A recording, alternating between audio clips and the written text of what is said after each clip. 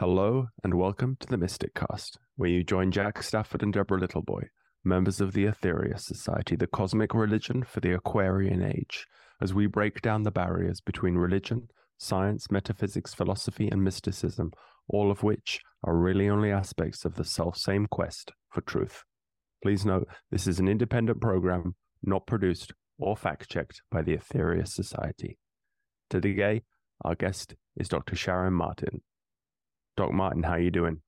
Good. Thank you for having me here. It's our pleasure. You're an experienced podcaster yourself. I've been watching you interviewing many people. So if you want to interview us, I'm sure your natural hosting capabilities. I want to talk more about this Aetherius Society. Well, you've come to the right place. And I also want to talk about your book, Maximize Your Healing Power. That was a fun book to write and really, really fun watching people enjoy it. Mm. You know, brought it to life with your podcast. The world needs to get back to being in the rhythm with the heavens and the earth and having spirit really be an anchor point for your entire life and get out of this technological materialism we're stuck in. And anyway, we could go on and on. Well, that's what I want to talk to you about. I want to bridge the gap today between the mystical world and the scientific world. You started out, am I right to say, you're qualified to the hilt in the scientific world, you're a GP. And how did you make the bridge yourself? I am kind of a perpetual student and loved climbing the academic ladder. So I do have a little bit of gravitas from which to talk. I'm a physician, internal medicine, trained at Johns Hopkins University. So that's a decent school. That's not too bad. Prior to that, I have a PhD in physiology and I was a faculty member at Emory University. And I love science, unabashedly love science. But I ended up, here's where spirit, dictates your life. After residency, I was looking for somewhere to go to work.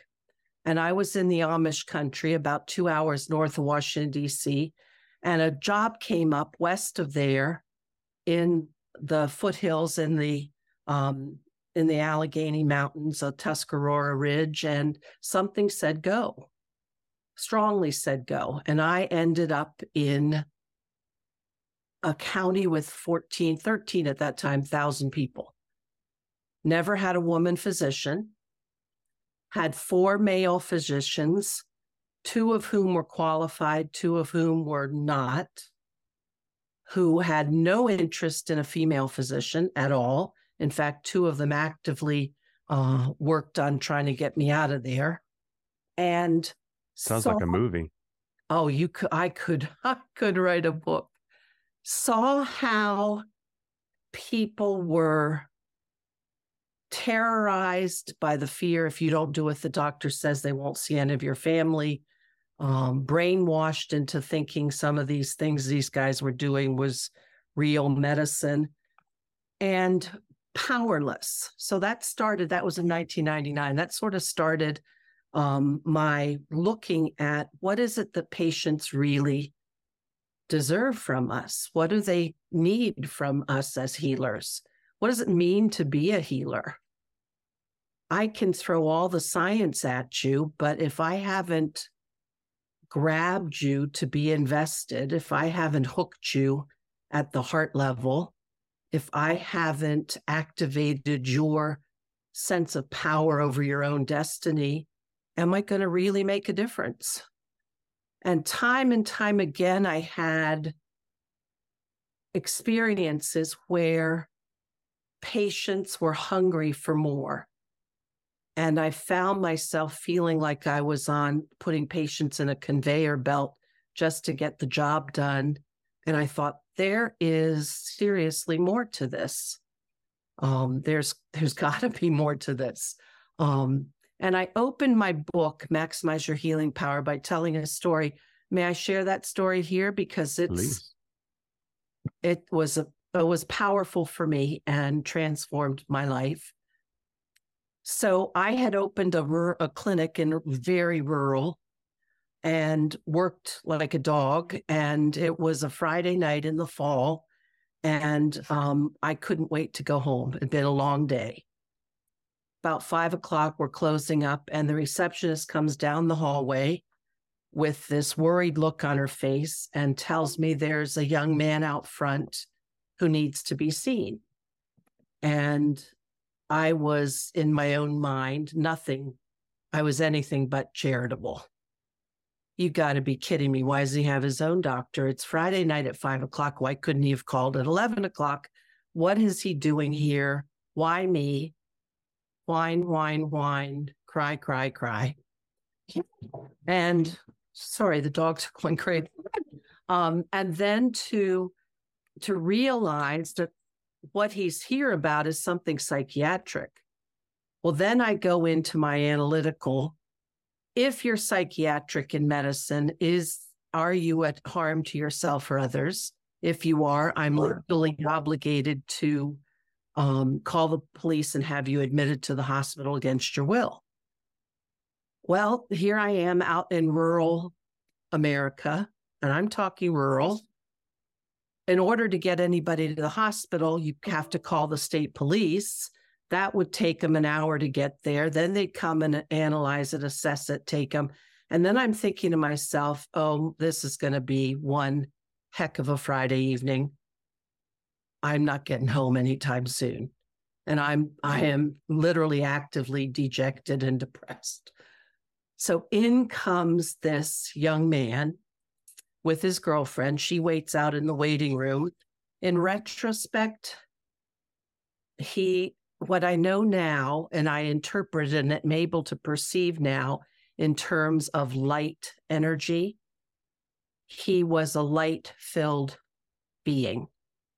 And he was very cherub-like, beautiful golden curly hair, gorgeous face, just sweet cherub.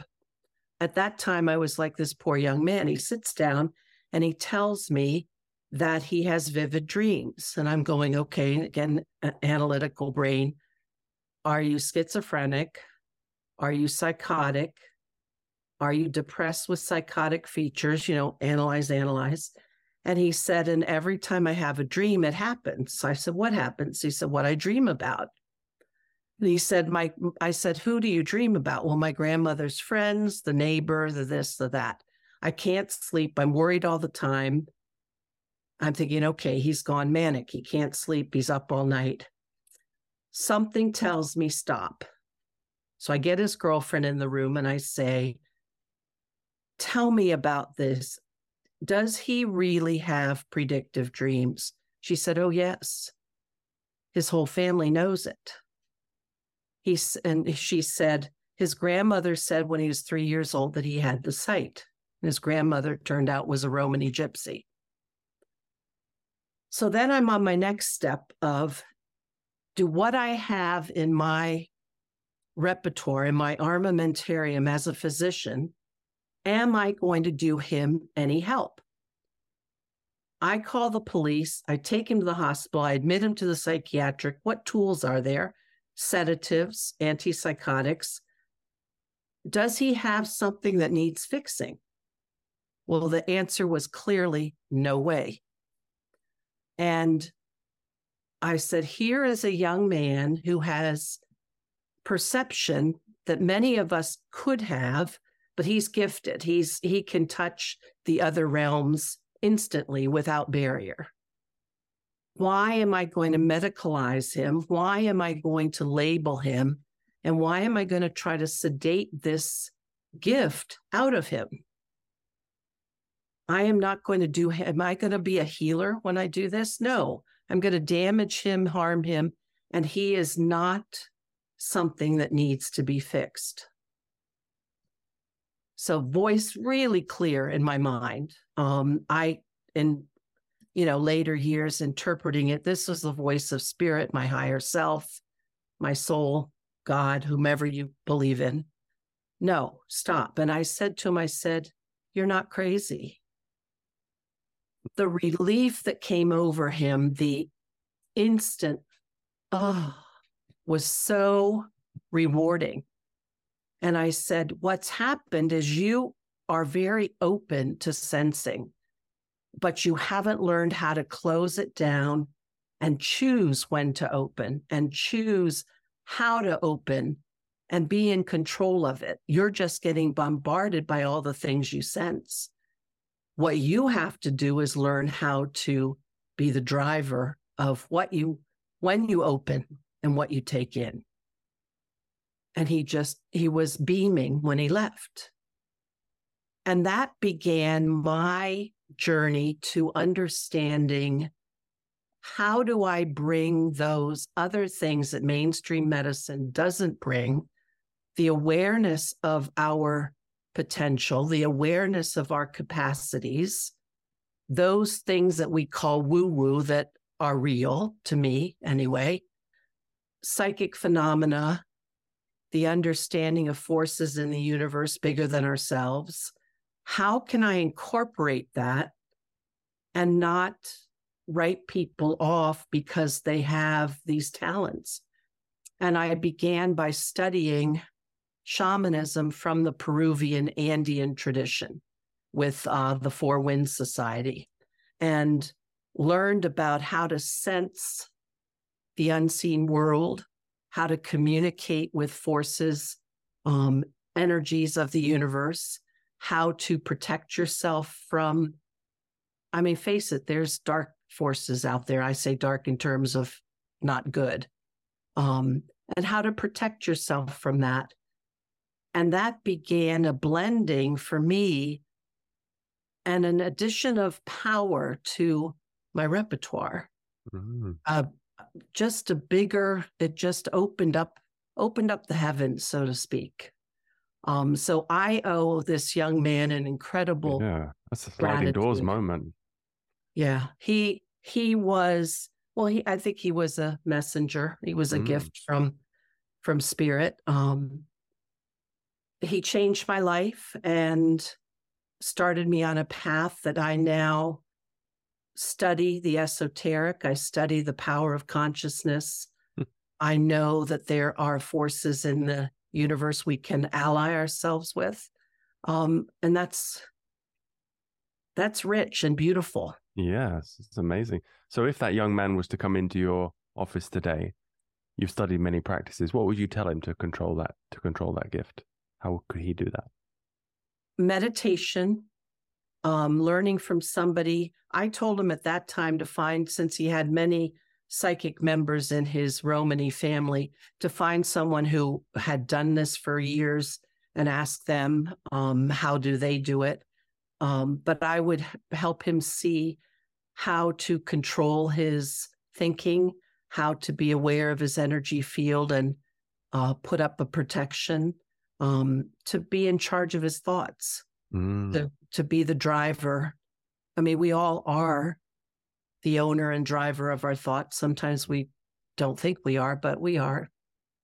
That's very good. Yeah, because in the society, we're also given many practices in our book about how to control the mind. And if you develop psychic powers, or if you're born with them, you have to concentrate on kind of two planes of existence at the same time. So you have to be even more, with more power comes more responsibility. It's So tell me, what are those two planes? Well, there are many planes of existence. Okay. Each chakra is a realm of consciousness. Okay. So there's 7 above. We're at the root chakra now. This is the root chakra. Everything on this plane, and then there's 4 below as well. So when you die, you go to the life between lives on another realm of existence, so the realm of just desserts, and you have the experience. But it's right here, but just a different frequency of vibration. And so many people who are in touch with, so we say, spirit, have abilities to see between the realms, or see into time and things like that. So, but we at the Theorist Society, we have many practices. Deborah could chip in here. She has taken many of these practices on. We have a whole book full of them with the King Yoga. Mm-hmm. Without bombarding everybody, the main thing is to learn how to breathe. Mm-hmm. And Dr. King, our master, says that, or no, he might have actually channeled this through, but the essence is that any shallow breather can't be a deep thinker, because they're just so they're just so linked. So we have a set of 6 breathing practices, of which, if you look at all of the breathing practices out there, there are over 1,000. Mm-hmm. In Dr. yoga, King, yeah, in yoga. So Dr. King looked at the Western mind, studied the Western mind, and then put together these 6 breathing practices, which he suggested that his followers incorporate as part of the daily routine. And it's it's the first thing you do, so that you set yourself for the day. So that's the main thing. And then we had taught to understand how to channel the energy through this robot body that we have, which is a receiver transmitter set. And once you've actually started to channel the energy, it's real. It's not like, oh, look at me, I'm channeling this, I'm channeling all the energy, and you're saying it. No, you feel it. It's real, and you know that you're actually channeling, which helps with healing. Mm-hmm. And we're taught to pray in the same way. So we're sending this energy from point A to point B through the mind, through the focus, and then we step up to Sanskrit mantra, which again is the highest form of praying, we're told, because what we're then doing is bringing the vibrations of that ancient mantra through our bodies, through our cells. So we're, if you like, we've all got bent out of shape, and we're bending ourselves back into shape. Mm-hmm. And that, I mean, there are many more like hints and tips, but if you want, that's the backbone of our teachings. And there's no surprise really, Sharon, but if you practice it, it works. But you've got to practice it. And it's not like doing an hour one day and 5 minutes three weeks later. No, you just have to, continually do it with good cheer. And I think that comes into your book, where you were saying that it was fun to write, because you have to do it with a good heart, because otherwise it's just not as potent. We actually react to smiling, and there's something that happens. So that, without my going on and on, but that's our, if you want, our cornerstone of starting to develop our intuition, our psychic powers.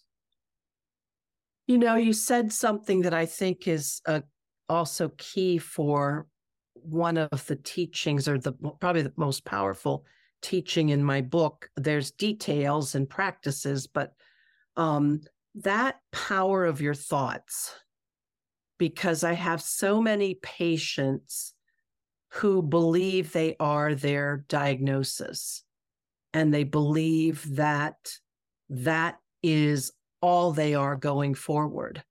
And to recognize that you change your thought about it, you bring in the vibration of the new, future, healed difference, is the first step to breaking out of the cage of that diagnosis. And there are so many people that takes a lot of courage, but there's so many people to give up that, I call it the merit badge of a diagnosis. There's a pride, that kind of I find it a little bit twisted, pride in having a number of diagnoses that some people walk around with, like the pride they have if they have allergies to 15 medicines instead of 2. Something's become special in that.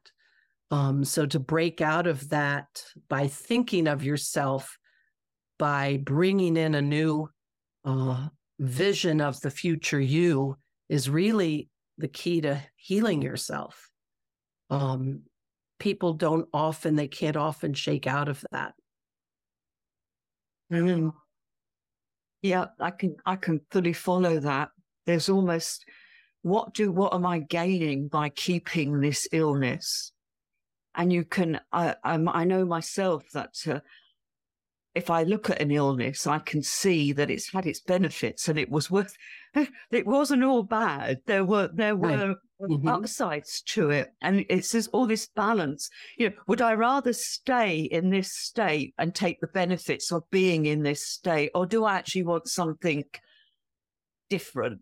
Right. And then it's the courage to think, will it be any better? And what will I be losing?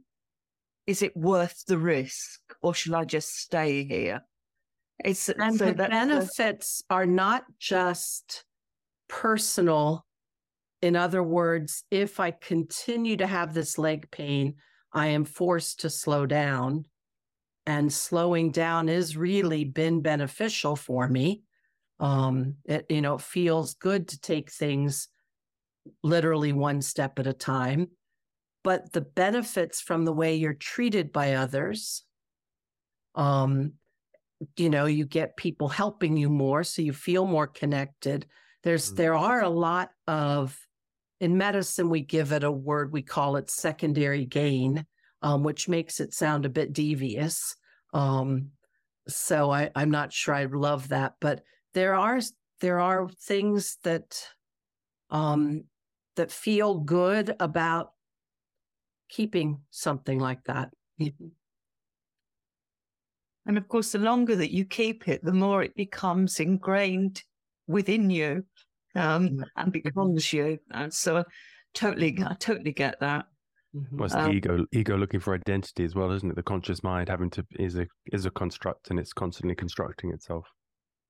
When I worked as a prison officer for 5 years, and it was a fascinating job to watch how people identified with their criminal activities. And so because I was all about breaking that antisocial behavior. That had to have been a hard job. It was the most satisfying job I've ever had, but it was emotionally draining. I'll bet, and I'll bet you had to be hyper vigilant. Yeah, because people are always out to take advantage, for sure. As that's just the nature of it, and it's always exaggerated in that environment, which makes it an ideal place to actually spot these recurring patterns and how people interact with each other. And so for me, it was a fabulous job, and I retrained to do like the connection between taking illicit substances and drinking and the criminal activity and the whole thing. And so for me, what you're saying, I just totally can see it in so many different colors, shapes, and sizes. So how did your people that you were working with in your practice take your newfound methods? How have you retrieved with trying to straddle both camps? It took me a few years to have the courage to even talk destiny or soul or spirit. And so I did it in baby steps because truthfully, I was a little bit afraid of being run out of the medical community. But when I did it and I took little steps, people were, their eyes, wide open. Oh my gosh, she's talking about something deep that I can get. They might not have said that out loud, but you could tell they were thrilled. And when you talk to somebody about, here you're in this physical condition, but where do you want to see yourself? Is this what you want your life to be? To have some, well, no. Well, and what can we do to change it? What are you willing to give up? What are you willing to shake up?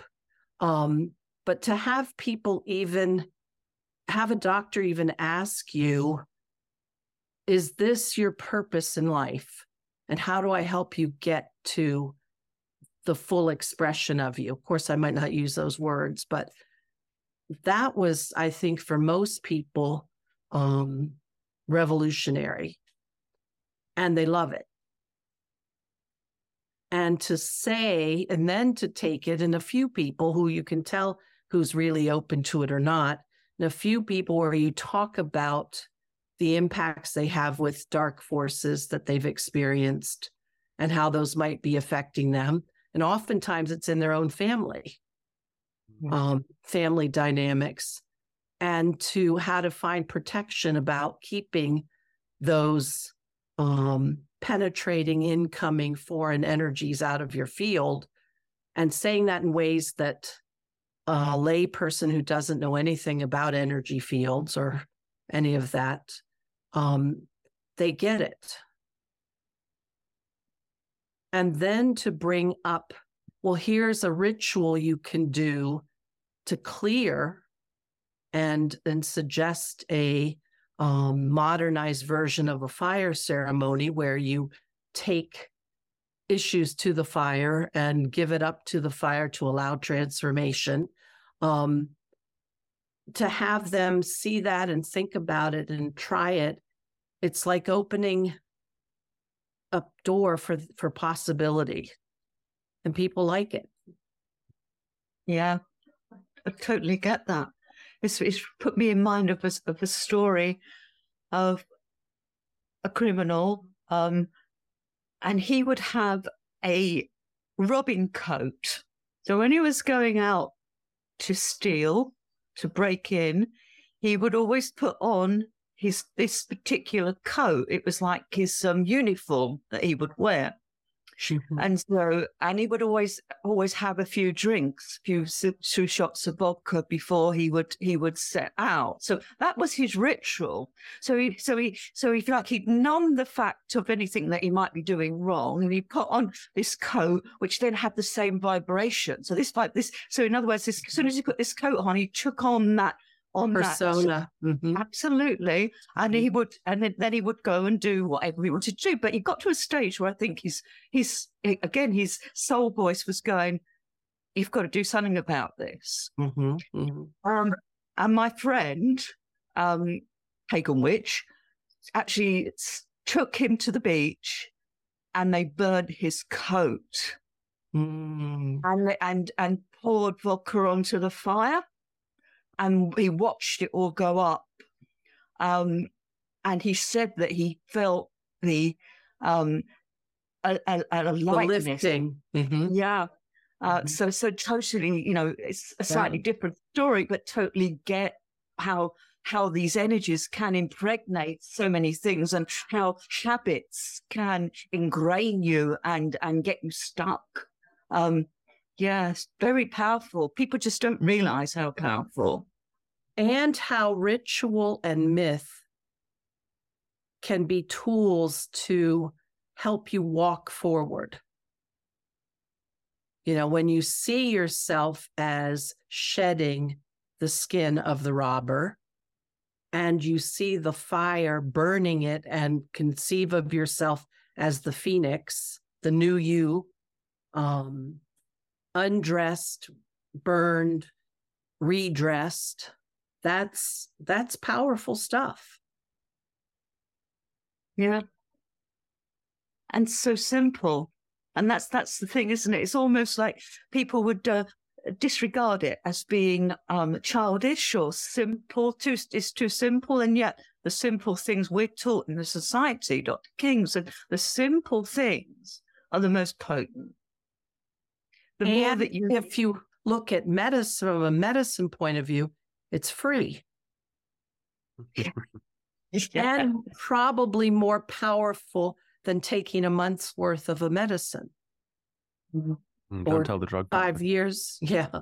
Yeah. I mean, let's get back to that, shall we? I mean, as a society, as humans, let's get back to our innate power and our ability to work with now the fire. That's working with a transformative energy of the universe in my thinking. When I look at the big picture of it, we become harmonized with these powers, these elemental forces, and you're using fire as an ally, and you can use thunder, lightning, wind, being in harmony with those and the effect that it can have on you around you. And it's free, and it's more powerful than this microcosm of technology we've worked our way into. Yeah. I mean, it's the trap, isn't it? The steel trap. Keep taking somebody a pill till and they need it. And the materialistic power seeking part of our community thrives. And we as a community... And we relinquish our personal power. Mm-hmm. That's what I hate. Yeah. Because when I've seen my classmates, I've seen my own transformation, my classmates, the capacities that we've gained by studying these things are so expanding and enlivening. Patients, or as people, we delegate our thinking. It's easier to say, oh, you're the professional, you're the doctor, you know what's best. You've spent all these years studying. So that is a hard conversation sometimes for me with patients, because they'll say, well, doc, you tell me, you're the doc. And there's a balance between saying, well, yes, I have the scientific expertise to see the choices ahead and understand their outcomes. And therefore, yes, I am better to decide, but also to put the power back in the patient's hands. So, being able to educate them enough. So I'll, then I'll say, well, I'll tell you what, here are the 3 choices and how I see things going down in each one of them. Where do you sit on this spectrum? Well, that way the power comes back to them. But I think it's a critical duty, responsibility for physicians to provide enough information, to educate enough. And there are people who don't want to take a certain path. They may have cancer, but they do not want to do any kind of treatment. And to be able to honor that, even in the fear of watching someone go under, knowing they've chose it that way, that's a hard one for me. I always thought it'd be wonderful to have a hospital where you could walk through all the different rooms and you get, there's a holistic healer, the traditional allopathic medicine, maybe an Ayurvedic doctor, a medical intuitive. And if it was really about the patient, we would have these, have these rooms, we would have these hospitals. And if there was some way to remove the financial overlay, because we could create a center like that, but who has the money to go in each room and pay each person for their services? Are there communities where people can come together and offer that as their service to their community in exchange for living and food and someone else helping you with the clean, We speak to many healers on this show. We have, and they all have a different, they say the same, a lot similar to you, but they often have a different tool set. The last guest was all about color healing. So, but bringing it back to the Aetherius Society, that we say that Dr. King said that the greatest problem in the world is a spiritual energy crisis.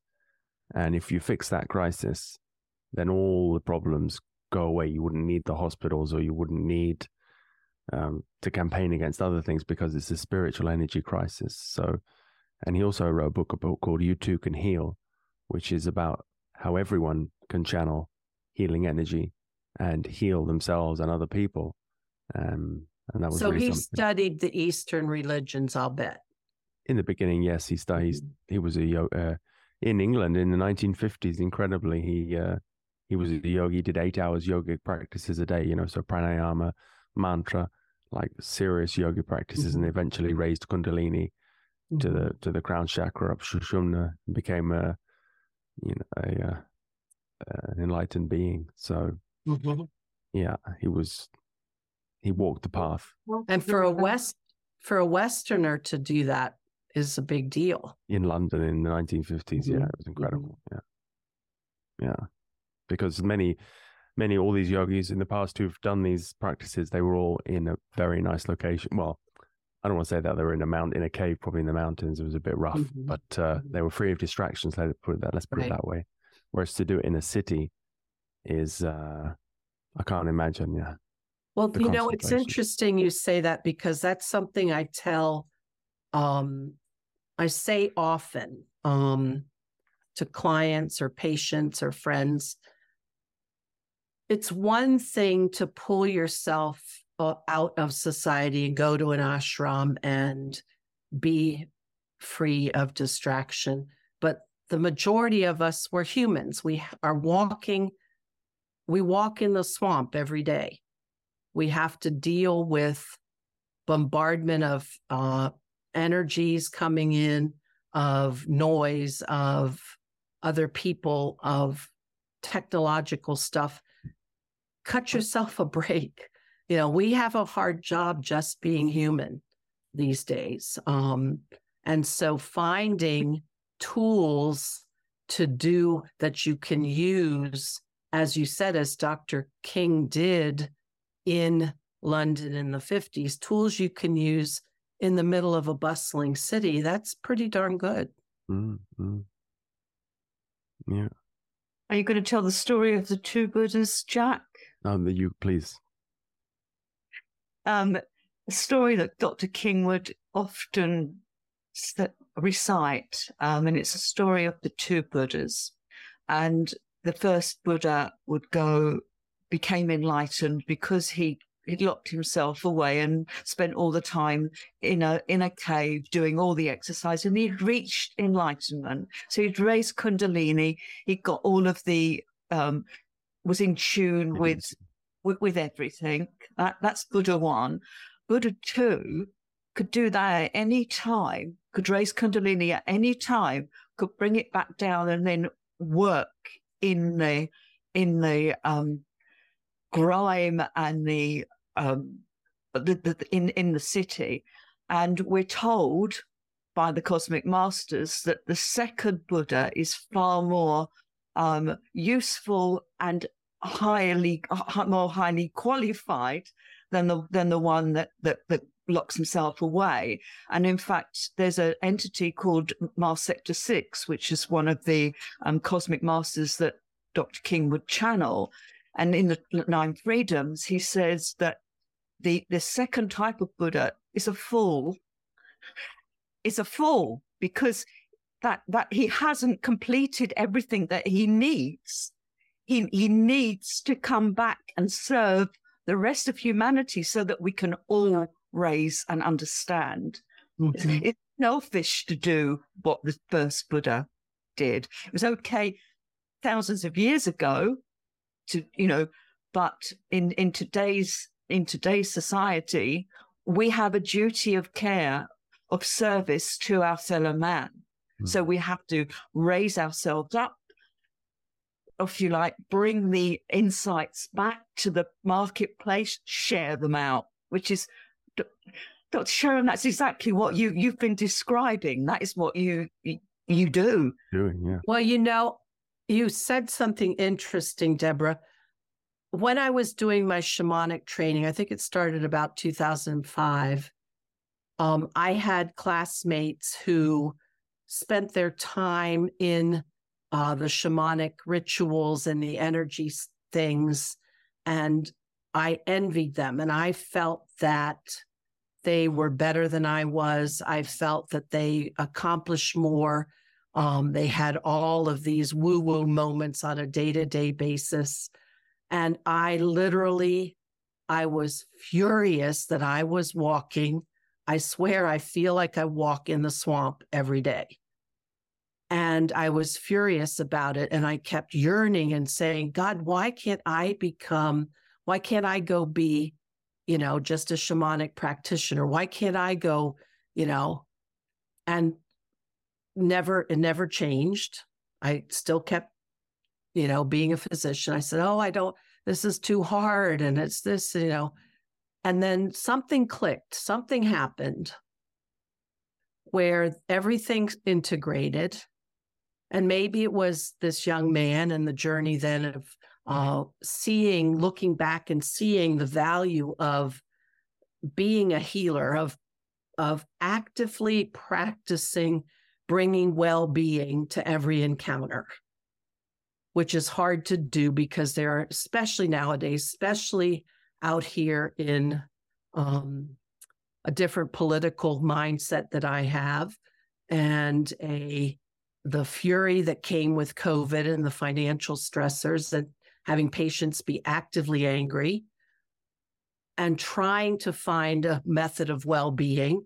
And then someday, somewhere, I just realized that I'm exactly where I'm supposed to be, that I am no better than my classmates, nor they better than I.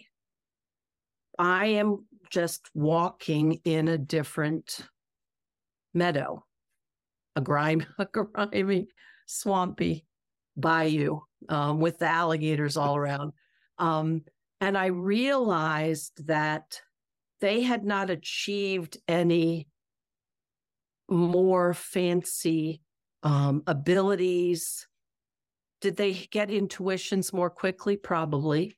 Again, my daily mind is in the logical, analytical world most of the time. But then everything just clicked and I realized, you've got to bring it, just as you said, Deborah, you've got to bring it. We're human. Bring it to exactly where you are, where you're walking now. Mm-hmm. Well, there's a wonderful quote. I can't remember it exactly, but it's from one of the cosmic communicators, that for every moment that you give up the bliss in this life, you will be many more fold in the future. Oh, good. But yeah, I think that's what I want to remind people also. I know the hunger of wanting to be in those blissful woo-woo moments all the time, and the disappointment and sometimes anger at having to struggle again and again in the day-to-day world. Medicine, especially with active COVID, was not fun at all. But those are important places to learn how to keep your heart, learn how to bring a path of service, to keep, for me, my focus, the word is to continue to try to find some moment of well-being for the person, even if I'm telling them they have cancer. So I just say to people who, I want to quit being such and such and I want to work more with people. I want to go be a Reiki master full time. I can never get there. Well, maybe you can get there, but it's going to look differently than you think it should. And that's the key, isn't it? As than you think it should. I'm a great one for that's how it should be. When actually it should be as it is. Because you're working through the perfection of imperfection. I think was it Mother Teresa? I think it was Mother Teresa said that if everybody just was kind and helped the person in front of them, then really we wouldn't have anything to worry about at all. And if you just follow that through the whole gambit, then you would get the community that you've just said, where you'd have a room where somebody is a Reiki master and somebody else that's actually digging the potatoes to feed the Reiki master. And it's all a flat playing field, and we haven't got to worry about this, folding substance that we call money. I was just reminded of, I don't know if you guys remember, it was several years ago. I think it hit the international news. There was a line in Starbucks, and the one person said to the cashier, the barista, I'm going to pay for the guy behind me. And that went on for 280 something people until one turkey said, I'm not paying for anybody. They said, well, if you pay, we're keeping this line going. Well, it kept going for 280 something people. Mm-hmm. Can you imagine? Yeah, beautiful. Yeah, we call it paying forward. So we go into a cafe and they buy pay twice for their coffee. So there's one behind the counter. Mm-hmm. They did that in Italy too. Yeah. I love that. I love that. So I want to tell you about paying it backward, because I have this expression, and it's about using in our personal accomplishments and working towards being more enlightened. The work that we do energetically does heal the ancestors. It does heal our lineage. And this story reminded me, I call it pay it backwards.